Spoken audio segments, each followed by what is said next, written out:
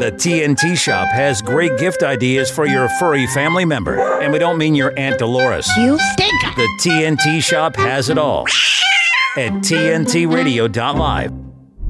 You're listening to Jerm Warfare with Jeremy Nell on today's News Talk Radio, TNT. Jerm Warfare at TNTRadio.live. That's my email address. Thank you to everybody who emails me. Thank you to those who tell me where in the world they are mailing me from. That's one of my favorite parts of the email. In fact, it's one of the first things I do when I get an email at my my TNT address. I always look to see where people are mailing from, and then only after that do I worry about the substance of the email.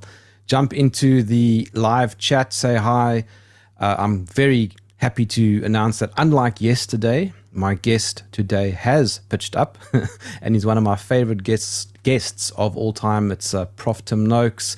Alex, are we ready? My name is Jerm. This is Jerm Warfare, the battle of ideas. Stay in the loop all day. And the only radio station that helps me through a long day. Today's News Talk Radio, TNT.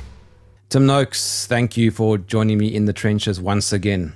Always a pleasure. I just know that whatever happens, it's going to be enjoyable.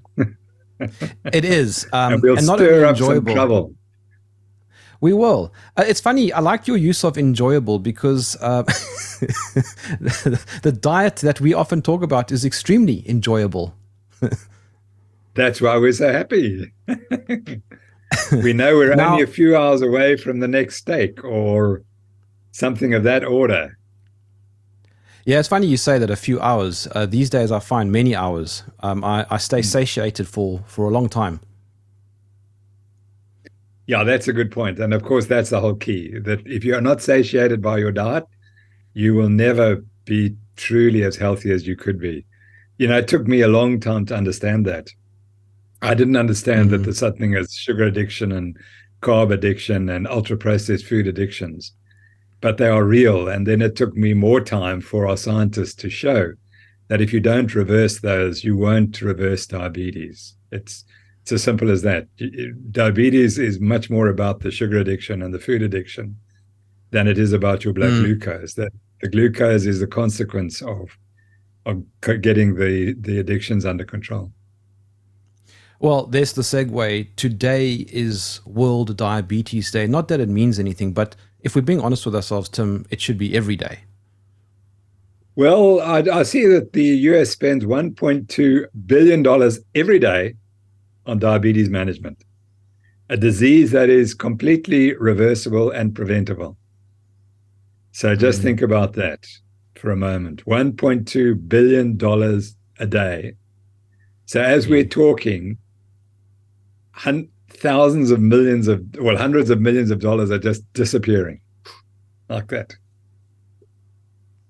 Well, let's quickly just go back to basics, Tim. What is diabetes and what causes it? Okay, classically there are two forms, type 1 and type 2. We used to call them as juvenile onset and adult onset. We'll talk about the more common one, which is much more common, is the adult onset, which comes on later in life, but now has been defined in a 3-year-old. It's been identified in a 3-year-old. So it's the use of the term adult onset is probably wrong. And it's very simply, and you know, again, it took me a long time to realize it. But it's very simple and it's so obvious. And if you said this to a doctor, they'd say, but so what? Diabetes is a failure of the regulation of blood glucose control. That's what diabetes is. Now, why is that so important? Because the human body is designed to do everything it possibly can in its power to regulate the blood glucose concentration. Now, we could argue why that is, but that is the reality, and we don't acknowledge it. Humans, if you give them carbohydrate, the first thing they attempt to do is make sure the blood glucose doesn't rise very far. And secondly, get rid of the excess glucose as quickly as possible. Those are facts.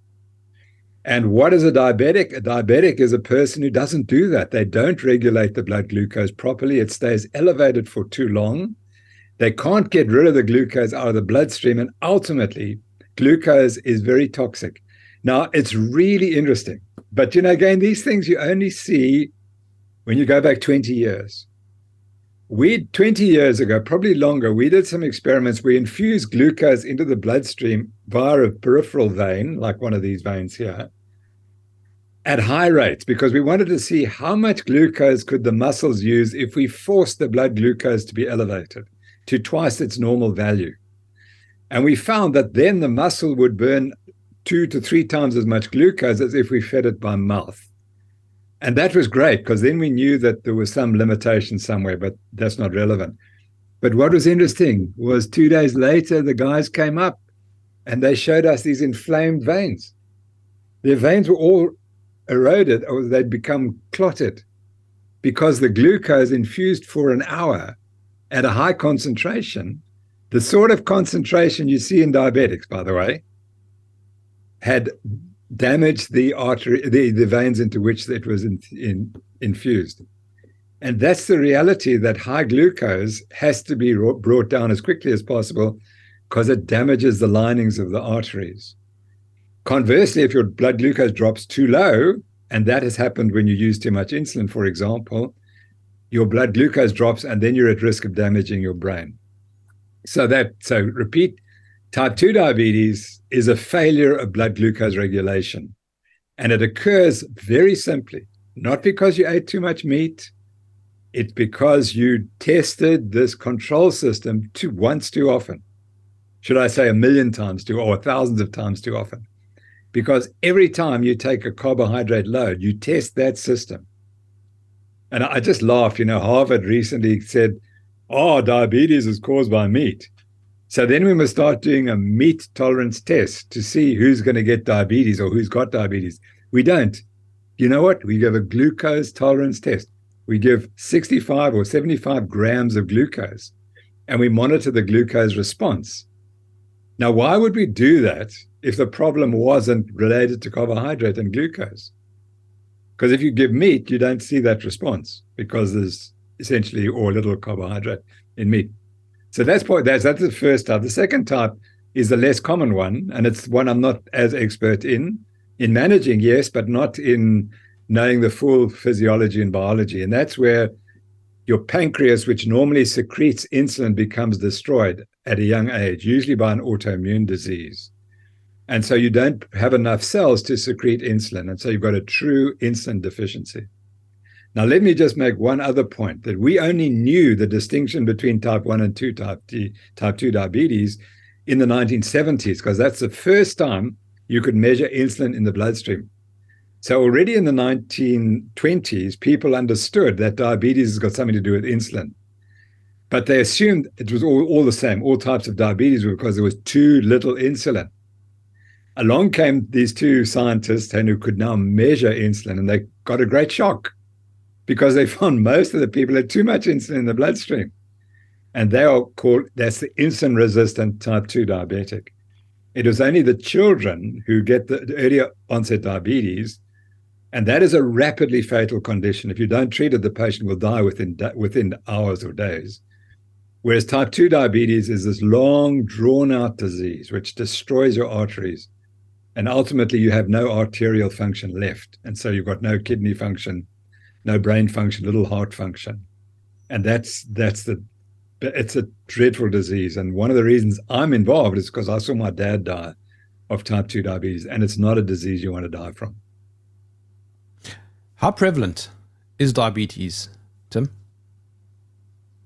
It's by far the most common disease when you diagnose it properly. That's the problem. You see, what happens is we've taught that diabetes is irreversible. So if you're a doctor, you don't want to tell the patient they've got diabetes because you know what the outcome is. They're going to have heart attacks, they're going to have strokes, they're going to lose their legs, amputations, etc. So you don't want to tell the patient that. So you put it off as long as you can on the assumption that somehow, as long as they don't have clinically diagnosed diabetes, they somehow going to live okay. And so we would wait until the glucose was so high in the bloodstream that it poured out into the kidneys. That was how we diagnosed it in the 60s and 70s and 80s. It was largely from a urine test.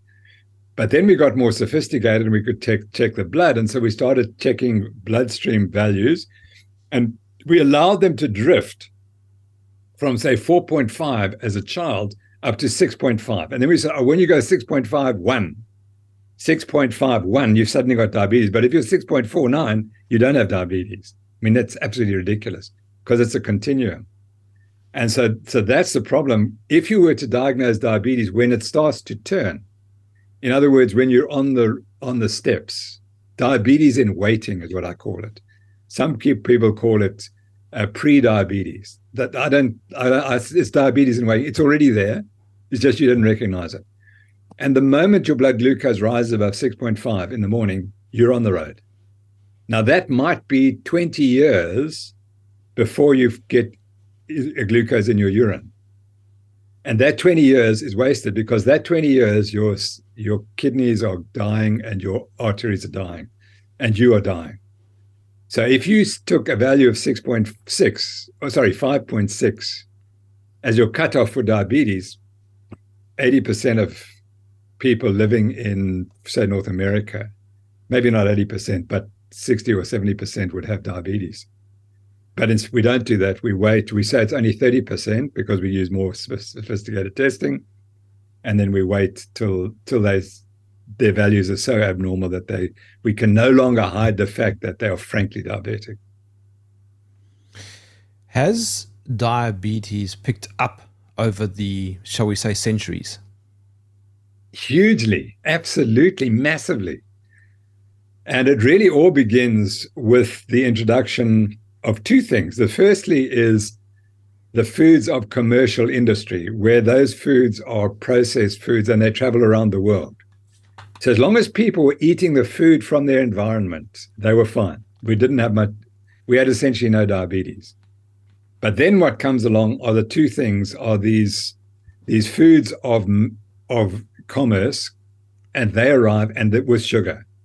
And that's when it kicks off. A lot of people argue that it's vegetable oils as well are a main driver, but the key is the disease starts really takes off after the 1970s, early 1980s. And that's when we changed the dietary guidelines from eat fat to eat carbs. And that's when it became official policy that you must not have a heart attack, so you must eat grains. The trouble is it's grains that cause heart attacks, not the meat. And so we changed what was safe to what was unsafe. And that's when it really took off. And now, when I was at school in the 1960s, everyone was lean across the board. We had one kid in our class who was fat, and we thought he had cancer because we didn't know what obesity was. Literally, we didn't know what obesity was in schoolboys and schoolgirls. But today you go to the schools and you'll see it's ingrained, and it starts with the mother. She's pre-diabetic and she eats a high carbohydrate diet during her pregnancy, and she immediately weans the child onto high carbohydrate foods. That's it. That child is finished. That child will get diabetes given time. Tim, what is the relationship between a pregnant mother and her unborn child? I mean, if she's diabetic, can she pass it on genetically? Yeah, that's a good question. No, you have to have some insult to get type 1 diabetes. And again, I'm not sure I don't want to speak as if I'm an expert. The simple thing we're told is, well, you have an autoimmune disease or you have a viral infection and it knocks out the pancreas, the pancreatic cells. So would the mother give that to you? Perhaps if she had an infection, that she might be able to. But I'm not sure. I think it takes outside the womb, you need to get something happen that causes problems. I mean, there's all sorts of things. Can we use the vax word? I mean, there's also concerns on the station. there's concerns about that. But much more important is the so-called epigenetic effects, and that's the mother who eats a high carbohydrate diet and has pre-diabetes. That programs the child, sets that child up for diabetes. And I talked about that in my trial at length. We had a long story about that. And that was 2014, 2015. It was nearly 10 years ago, about the epigenetic effects of eating high carbohydrate diets. And typically the dietitians who were in the trial, they weren't interested. They're not interested in epigenetic effects on type 2 diabetes. I'm going to ask you in a moment about epigenetics. I was having a conversation a few days ago actually about that. But before I ask you, Tim, I'm quickly going to go to a break.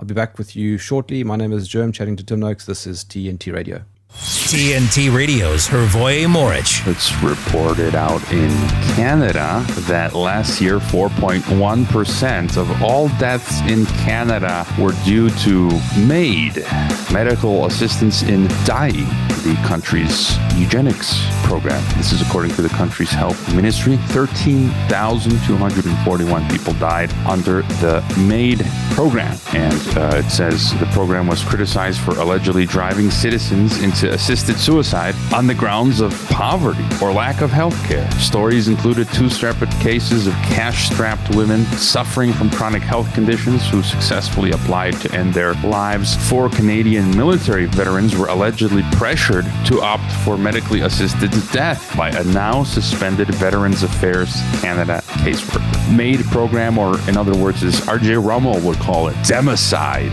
death by government, pretty much. It's a brave new world. Hervoy Morich on today's News Talk, TNT Radio. While serving in Afghanistan, I was hit by sniper fire. The fighting was so intense, the medevac chopper was barely able to land. In the hospital, I was given a 5% chance to live. It's a good thing math wasn't my best subject. Today, I visit classrooms and share my story. I talk to kids about dealing with life's struggles. I tell them, with a little help and a lot of work, that you can overcome any challenge. DAV helps veterans like Adam get the benefits they've earned. They help more than 1 million veterans every year in life-changing ways. I know that some struggles are big and some are small, but they're all struggles, and you have to learn to get through them. With support from DAV, more veterans like me can live their best life. And as a new father, I have one more reason to keep on keeping on. My victory is being there for the next generation. Adam Alexander, may your victories inspire many more. Support more victories for veterans. Go to DAV.org. Stop the jab and save lives. The COVID vaccine does not work. Today's News Talk, TNT Radio. Tim, what is epigenetics? You're asking a non-geneticist for a simply stated. When the genetic code was discovered in 1954, it was thought that this was the future, that everything was coded in your genes. And then it became slowly realized that that wasn't the case. You couldn't explain everything on the basis purely of what DNA material you had. And then it was discovered that there were moderators that influenced the expression of the genes. And that then became known as epigenetics. And those factors were all influenced largely by the environment. So in a sense, it's as if the DNA is the hardware and the epigenetics is the software. So that's how you can upgrade your system, by changing the epigenetics. And that's how, as I understand it, humans work. We change in response to the environment to make us perhaps slightly more effective or less effective.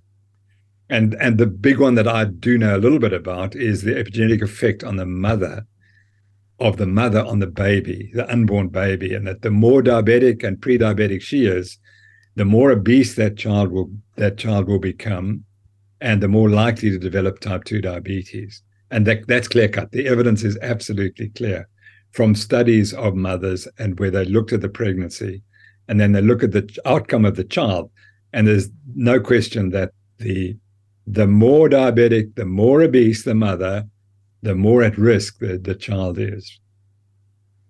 So what you're saying is that environmental factors play a big role in one's health, and that includes diet. If you want us to get onto that one, it's absolutely critical. Diet is just such an important determinant of our long-term health, and it's simply not properly emphasized. And that's why I love talking to you, because you allow me to tell everyone, get your diet right first, that you can't outrun a bad diet. And we have so many arguments about this, and so then they say, oh, but exercise does it all, you see, so you can just exercise and all the diseases disappear. But there's not one study showing that diabetes can be reversed by exercise alone. It just doesn't happen. But there are numerous studies showing that diabetes is reversible by a diet alone, but it has to be the correct diet. And so we produced our textbook, which I should show you, but I'll have to go and find it. We produced our textbook with list 62 chapters of what nutrition can do for your health and the specific diseases it can address. There's no textbook that'll tell you that there are 62 different conditions or what chapters about what exercise can do for you with proper intervention trials. Again, the problem with nutrition is that most of the nutritional research is based on studies of populations, so-called associational epidemiological research, which is a complete disaster. It can never prove causation. And exercise is unfortunately exactly the same. And I've written about it widely in our books, and I was wrong, because what happens is the healthiest people do the most exercise. And then you say, well, it's exercise is making them most healthy. No, the exercise is identifying who's healthy. That's what it's doing. It does have an effect. I mustn't downplay it. But unhealthy people don't exercise. And then you think, well, it's because they're not exercising that they're getting sick. But it's not that. It's they get sick first, or they lazy, etc. There was a lovely study in the 1950s of bus drivers and bus conductors, and they found that the bus conductors were much healthier. Why? Because they ran up and down the stairs, and they said hello to everyone, and they jumped off the bus, and they called people onto the bus. They were active 24 hours a day, 7 days a week, whereas the bus driver was lethargic sitting there. So then they went and looked, and they said, well, what were their waist and height when they joined up with the London Transport Company? And they found that the healthy ones became the conductors, and the fat slobs with high blood pressure, etc., with high cholesterol, which is not a risk factor, I shouldn't say that, the pre-diabetic ones, they become the drivers. And that was the classic identification of exercise identifying healthy people. So that's the problem with exercise. Exercise does have an important role, but you really have to combine it with nutrition to get the major benefit. The correlation between being fat and having diabetes is fairly well established. But what about not being fat? Oh, no. I mean, I was not grossly obese. I was overweight, yes. But I had classic diabetes, but it gets much worse because I was tested on a low carbohydrate and a high carbohydrate diets. We were studying ketosis in 1978, long before ketosis was a big issue. And we realized that to make you ketotic, you had to eat a low carbohydrate diet and exercise. So we did that, and we developed the ketosis in ourselves. But we also measured our glucose values and our insulin values, and mine were off the scale when I ate a high carbohydrate diet. Now, I was 29 years old. I was running at least 120 kilometers a week, and I was racing marathons as best I could. In other words, I was the fittest I was ever in terms of performance in the marathon. And my values were atrocious. I was profoundly insulin resistant, but I was lean. My body mass index was 21. Not many people have a body mass index of 21 and have such terrible values. And one of my great friends is Mark Cucuzella, and I'd love people to follow him because he's just such a brilliant runner. And he was a very fast runner, a lot faster than me, absolutely lean, trained 80 miles a week, frankly pre-diabetic, severely pre-diabetic, and much younger than I was then. And he said, I can't believe it. How could I possibly be pre-diabetic if I'm doing all these things and I'm so physically fit? And if I'd had to have a poster boy for a medical doctor who was a picture of health, who couldn't do anything more to make himself healthy, he was the guy. Mark Cucuzella, just look him up and everyone will see what I mean. Yet he had severe prediabetes. In fact, even you could have diagnosed frank diabetes at that stage. But to be clear, it is reversible. That's right. And it was so interesting because I was reading something yesterday, which I haven't read for a long time. But when we published the book, The Real Meal Revolution, which sort of sparked the Banting, and you know about that because it changed your life as well, which sparked the Banting movement in South Africa, I then got a lot of people who wrote to me, and I analyzed the outcomes of 127 people wrote to me. And exactly it was 180, but I cut it down to 127 usable bits of information. And I published it in the Scientific and Medical Journal. I said, this is not science. It's an observational study which needs to be tested in a randomized controlled trial. The first thing that happened was they wanted to have it scrubbed from the Scientific and Medical Journal. Why would you want to an article which is describing 127 people who dramatically improved their health? Why would you want to scrub it from the Scientific and Medical Journal?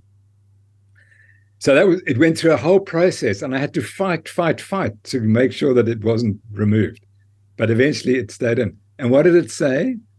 There it said these are 20. I think there were 20 people had reversed their type 2 diabetes. And I mean, I couldn't believe it because I'd been taught to believe that type 2 diabetes is irreversible disease. The key was these people had not gone to the doctor. They'd simply read a book. They'd got a diet plan and they'd followed the diet plan. And those ones who followed the diet plan and didn't have a sugar addiction reversed their type 2 diabetes. And then that came out in 2013. And if you read the some of the statements about diabetes day to day, it said type 2 diabetes is reversible.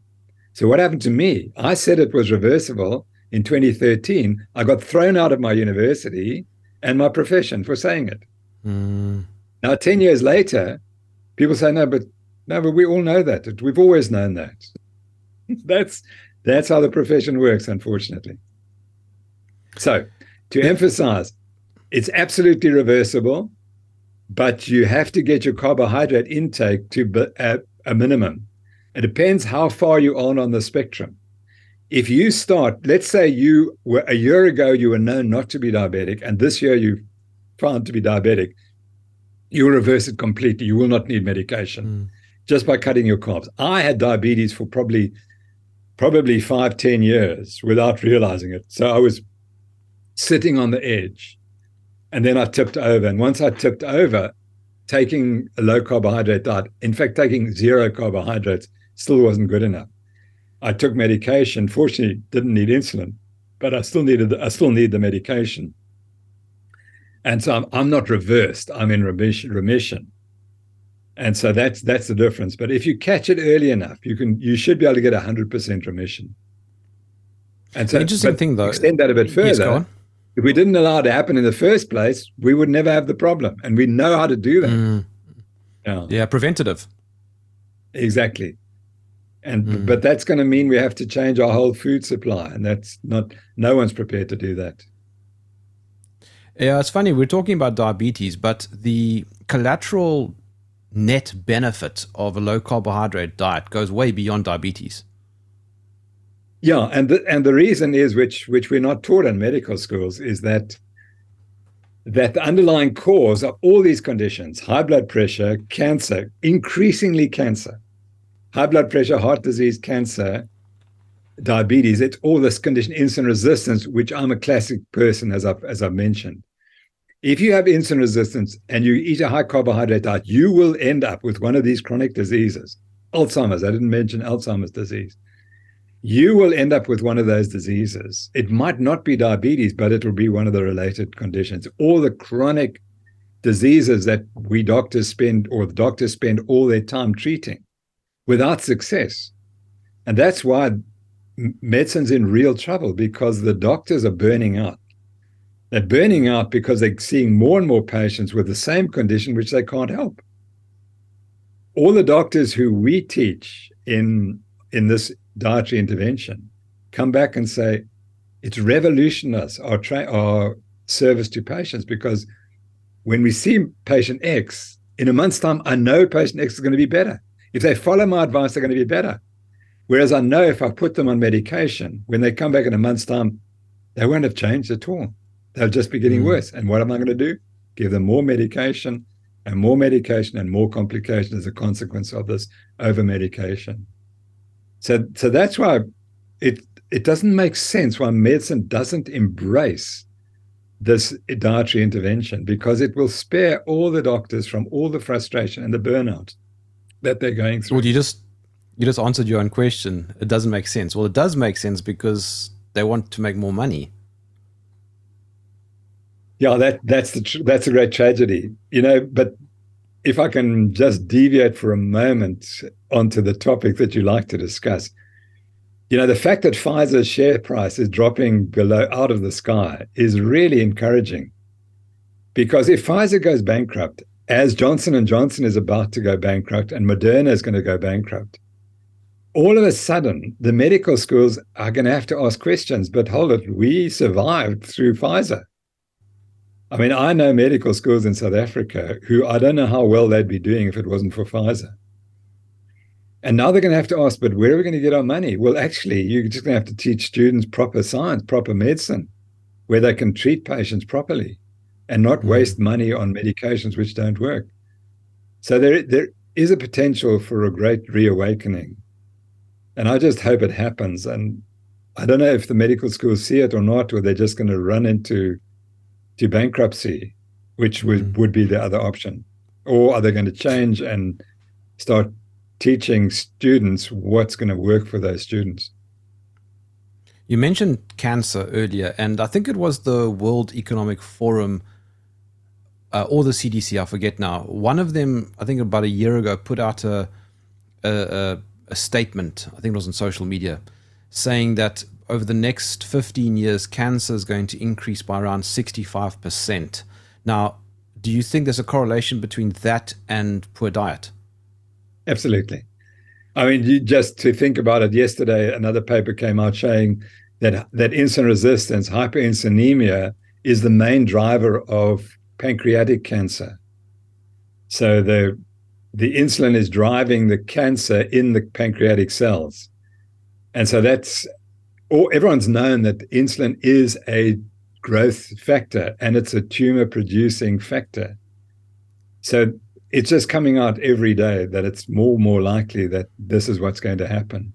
If cancer doesn't get you, if dementia doesn't get you, heart disease is going to get you. And they're all the same disease. And that's the point when I lectured to students, when I was allowed to, I have this slide. I said, you're taught these different categories of disease, but they're all the same disease. They're all arise from insulin resistance and high carbohydrate diets. So what's the treatment? You have to treat the high carbohydrate diet.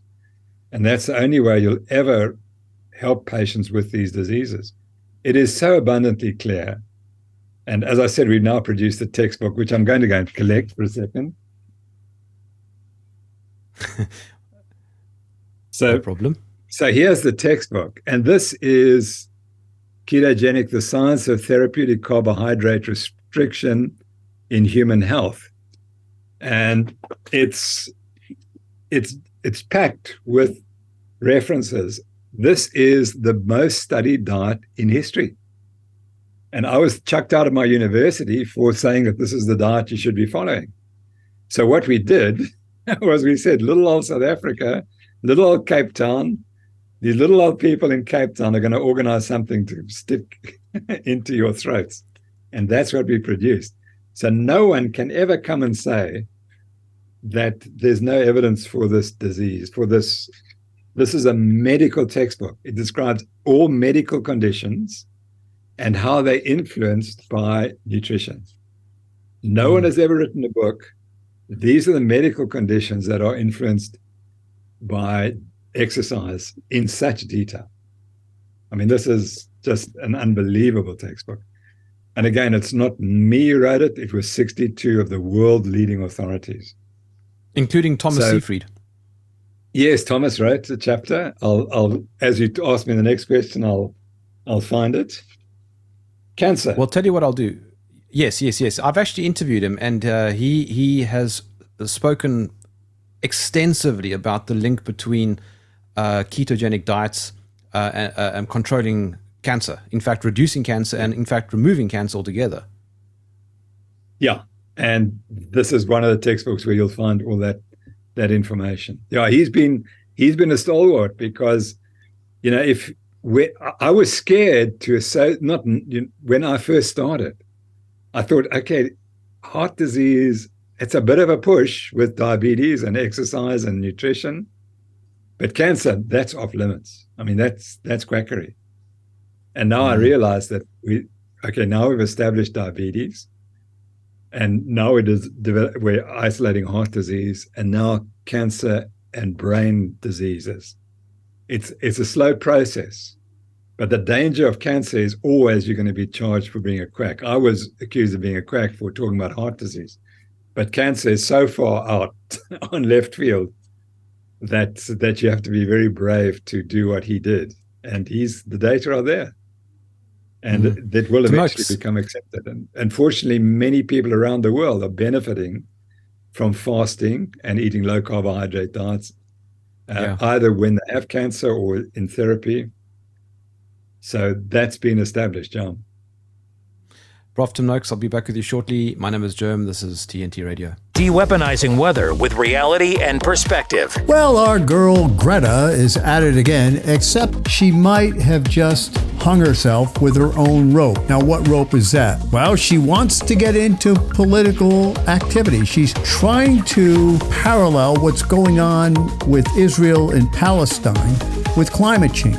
In fact, this is exactly how they work. They try to link things together, and yet there's some people in the climate community that don't like this at all. As a matter of fact, they resent her doing that because, after all, whether they're right or wrong, climate is important to them. But let me tell you what the common denominator of what people like Greta Thunberg are doing is. They don't know all the facts. She certainly does not know the history, which extends back to Abraham, by the way, of how this whole problem got going over there. She has no idea. And she certainly does not have any idea of the 7, 8, 9, in fact, probably infinite amount of counters to her climate change stance. So consequently, these people are getting these very loud voices, and they're based on ignorance. And the big question is how can a society and how can people that need facts, confront facts, have the freedom to do so? How can they survive when the voices that are yelling and screaming the loudest are coming from ignorance? Ponder that question for a while. This is TNT climate and weather watchdog meteorologist Joe Bastardi asking you to enjoy the weather. It's the only weather you got. Life doesn't always give you time to change the outcome. Prediabetes does. 1 in 3 adults has prediabetes, but with early diagnosis, prediabetes can be reversed. And you can change the outcome.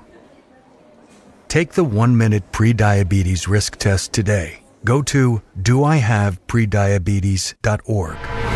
Talk that matters. Jerm Warfare and Jeremy Nell on today's News Talk Radio, TNT. Tim, a comment that always comes up when we have this conversation is, it's not the carbs, it's refined foods. Wrong. And I hate to be so direct, but the problem is whether you take carbohydrates as refined or so-called whole grains, it breaks down to sugar or glucose, and that glucose has to be assimilated with the secretion of insulin. And it raises your blood glucose. It might be slightly less, but over a period of time, it makes no difference. What one has to understand that if you're like me and you are at the end stage of your diabetes, any carbohydrate is too much. You can't. So you've got to get down to these very low levels. So sure, if you have good glucose control, which remember we said that's the problem. If your glucose control is fine, you can eat refined carbohydrates, you can eat whole grains, etc., and you will be fine for a period. But I can't promise you for how long. But we're talking to the majority, and the majority have compromised glucose control already by the time they're 35 or 40. That's the majority. And it's because they've had 40 years of abuse. And remember, the abuse is testing your glucose every few hours. Remember, we do a glucose tolerance test. We give a person 65 grams of glucose. That's a glucose tolerance test. Breakfast for most Americans is twice that amount. So they do a double glucose tolerance test for breakfast. Doctors use a glucose tolerance test not to detect health, to detect disease. And you want to do that on yourself every breakfast. And then you come to tea and you have another biscuit. And then you have lunch, which is rice and potatoes, etc., or pizza. It's just another glucose tolerance test. And you've only got so many glucose tolerance tests in your body. That's probably a good way to think about it. And once you use them up, you're diabetic.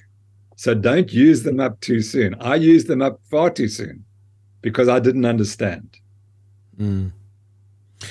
Just for clarity also, and because we need to always make this clear, this is not a meat lobby conversation. We're not promoting meat. No. We're promoting real foods instead of processed foods. So when you go to the food stop, don't go in the mid lanes and eat all cereals and grains and the fruits. Those aren't necessarily healthy. Certainly the refined ultra-processed foods. If it is in a packet and it's got a list of all the ingredients, you don't want to be eating that. You want to be going on the sides and getting your fresh produce, which has come directly from the farm rather than directly from the factory. That's the difference. Yeah. We want farm-prepared foods, not factory-prepared foods.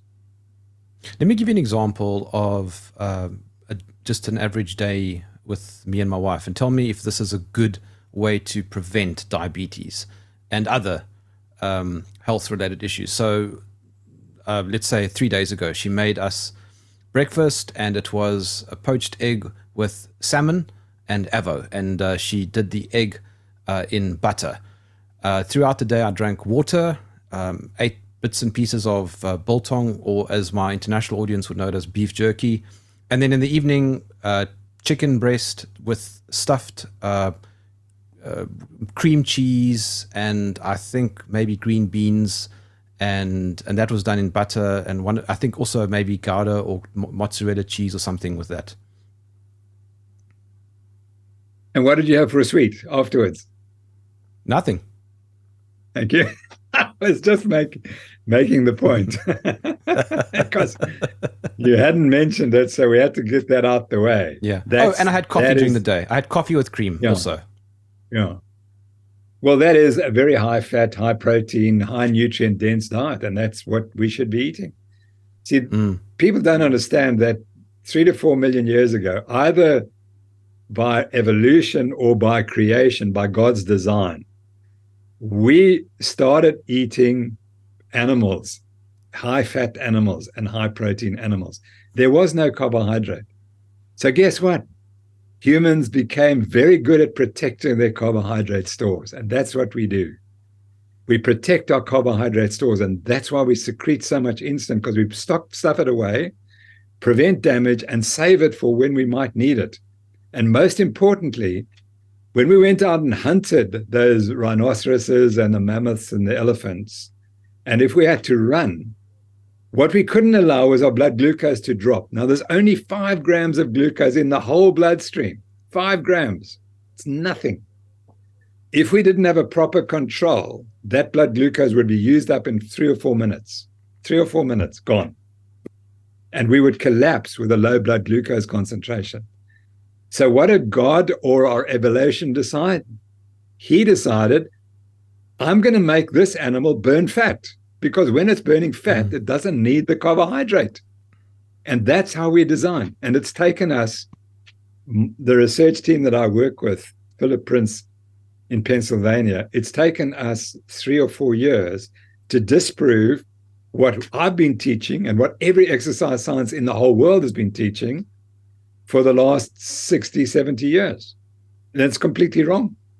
We try to make humans carbohydrate-dependent animals, and we aren't. We are fat-dependent animals. And the scientists, the exercise scientists, got it completely wrong. And then what happens? Industry comes along and says, you see, this famous exercise scientist, he's the best in the world. He's the president of the American College of Sports Medicine.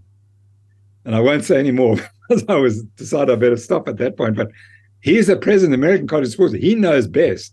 And he's telling you to take carbohydrates. So you better take carbohydrates. And so along comes the industry and they say, you see, this guy is a key opinion maker. I think we'll fund him to tell the American College of Sports Medicine that everyone must take lots of carbohydrate. Well, I'm glad to report that my paper, where I debated this with the key person promoting high carbs, she and I had a standoff through discussions in the scientific papers. And that's going to be published, in fact, in about 3 weeks. The preprint is coming out. And it's a debate between myself and Professor Louise Burke from Australia. And we both put our arguments, and it's for the public to look at them and say, okay, who's more likely to be correct on this one? And my argument is that humans can do extremely well. They do not need carbohydrates during exercise, except in one minor variation. And Louise says the opposite. She says you cannot exercise without carbohydrates. So we've got the two polar opposition, and we both present the evidence that we think is critical, and now it's for people to decide. And it's not quackery. This is an argument. It's a scientific argument. We produced our best bullets and our best armor, and let's see what the outcome is. So the moral of the story, Tim, is that diabetes loves carbohydrates. Yeah, absolutely. And again, I make the point that what I've realized over the last year is that humans are designed to regulate their blood glucose. That is the primary driver of our metabolism. Everything else falls into that. And therefore, why would it be so very important? And the reasons are because we can't allow it to go too high because that causes damage. Remember, I talked about the damage to the veins. Or we drop it low and we fall over dead. So we have to keep it in this tight range. And that's how we evolved over millions and millions of years, eating no or very little carbohydrate. There was no need to try to bring the glucose down all the time. It wasn't there. We were eating meat and fat. We had no stress of this carbohydrate spikes all the time. And when we introduced these high carbohydrate diets in the 1970s, 1980s, the body suddenly was a challenge. It was a complete new challenge. How's it going to cope with this? And the answer was to secrete insulin. And unfortunately, insulin, every time you secrete it, it makes you slightly more insulin resistant. Every time you eat a high carbohydrate meal, you become slightly more insulin resistant. If you're like Tim Noakes, you go like this, you ramp up and you're very soon diabetic. If you're other people who probably have phoned in or mentioned it, and they can eat a high carb diet, they're on a different trajectory, but it's going up. They are getting more insulin resistant, but they may well die long before it becomes apparent. But for the rest of us, by the time we're 40 or 50, it's very apparent that we're so insulin resistant that we're in fact diabetic. And that's the difference. And it can only be induced by carbohydrate. Time is starting to run against us, Tim. So I don't have too much left in terms of conversation time. But what impact does coffee have on your system? I've never. Well, it does. It's a stimulant, and it's obviously a very important brain stimulant, and it definitely helps performance and exercise. And so, it alerts you and allows you to cope. I've just finished reading 3 marvelous biographies of 3 of the greatest runners of all time. Guy called Herb Elliott, the American, Peter Snell from New Zealand, and Jim Ryan from North America. And they had these 3 unbelievable careers. They were almost unbeaten. They were almost unbeatable. 2 of them, certainly. Jim Ryan had a strange career and he had a few disappointments, but on his day, they were totally unbeatable. And the reason they were unbeatable was they refused to allow people to beat them. That was the key. And Jim Ryan was who set the world record that lasted for 8 years. And he set it when he was 19, when he first set it. And so did Elliott. Elliott also in about 2021, he set the world record.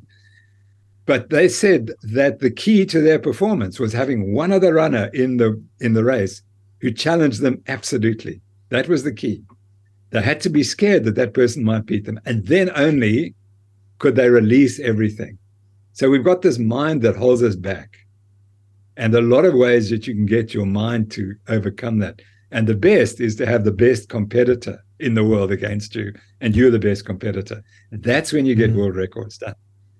And so my point is that the mind is terribly important in performance, and keeping alert is important. And that's why caffeine has a small effect. It's not the same as running against Jim Ryan or Peter Snell, if you're the world's best. That is the ultimate test for you. And then your brain is absolutely activated. You don't need caffeine.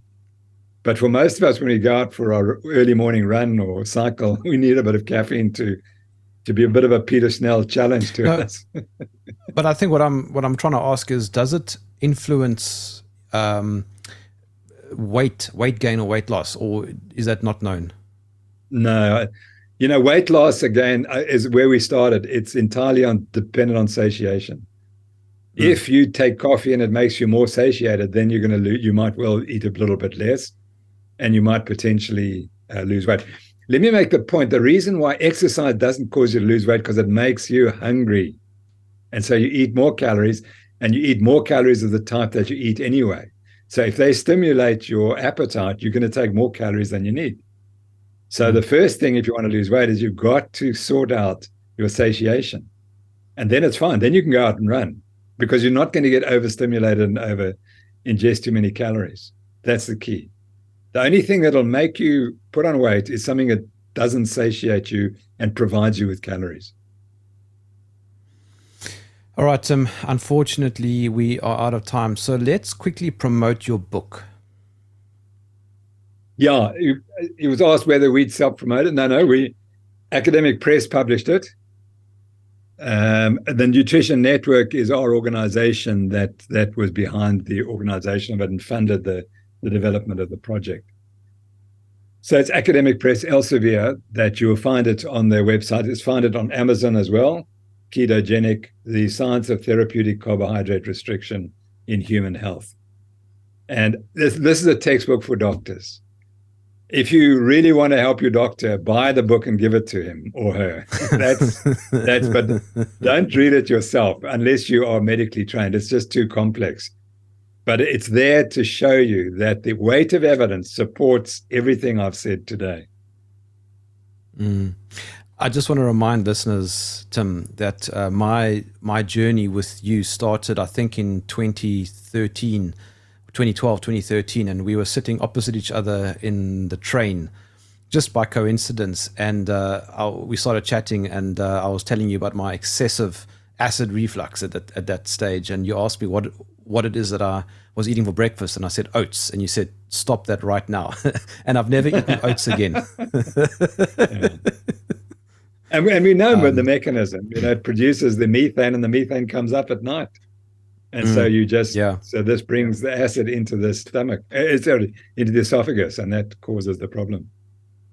Okay, 30 seconds, Tim. Give me a nugget of wisdom on World Diabetes Day. So World Diabetes, we do not have to have diabetes. It's a completely preventable and reversible disease. It's driven by carbohydrates, which cause you to hypersecrete insulin, which makes you progressively more insulin resistant. And ultimately, if you've got the wrong genes, you'll end up with type 2 diabetes.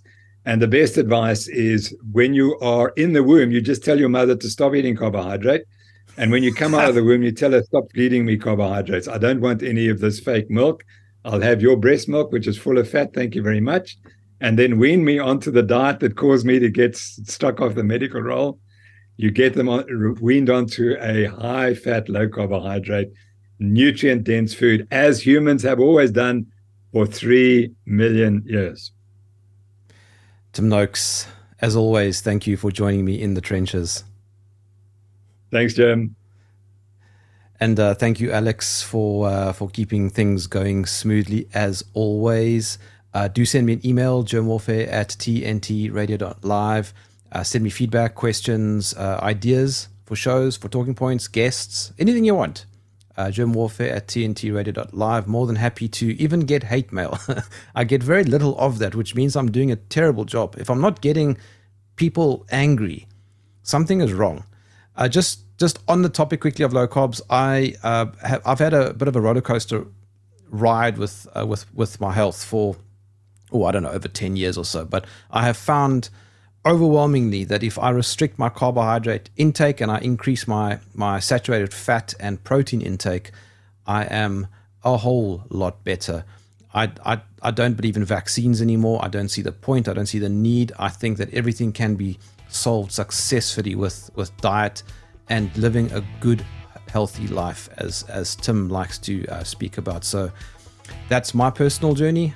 But I'm out of here. I'll catch you tomorrow. My name is Jerm. This is Jerm Warfare, the battle of ideas.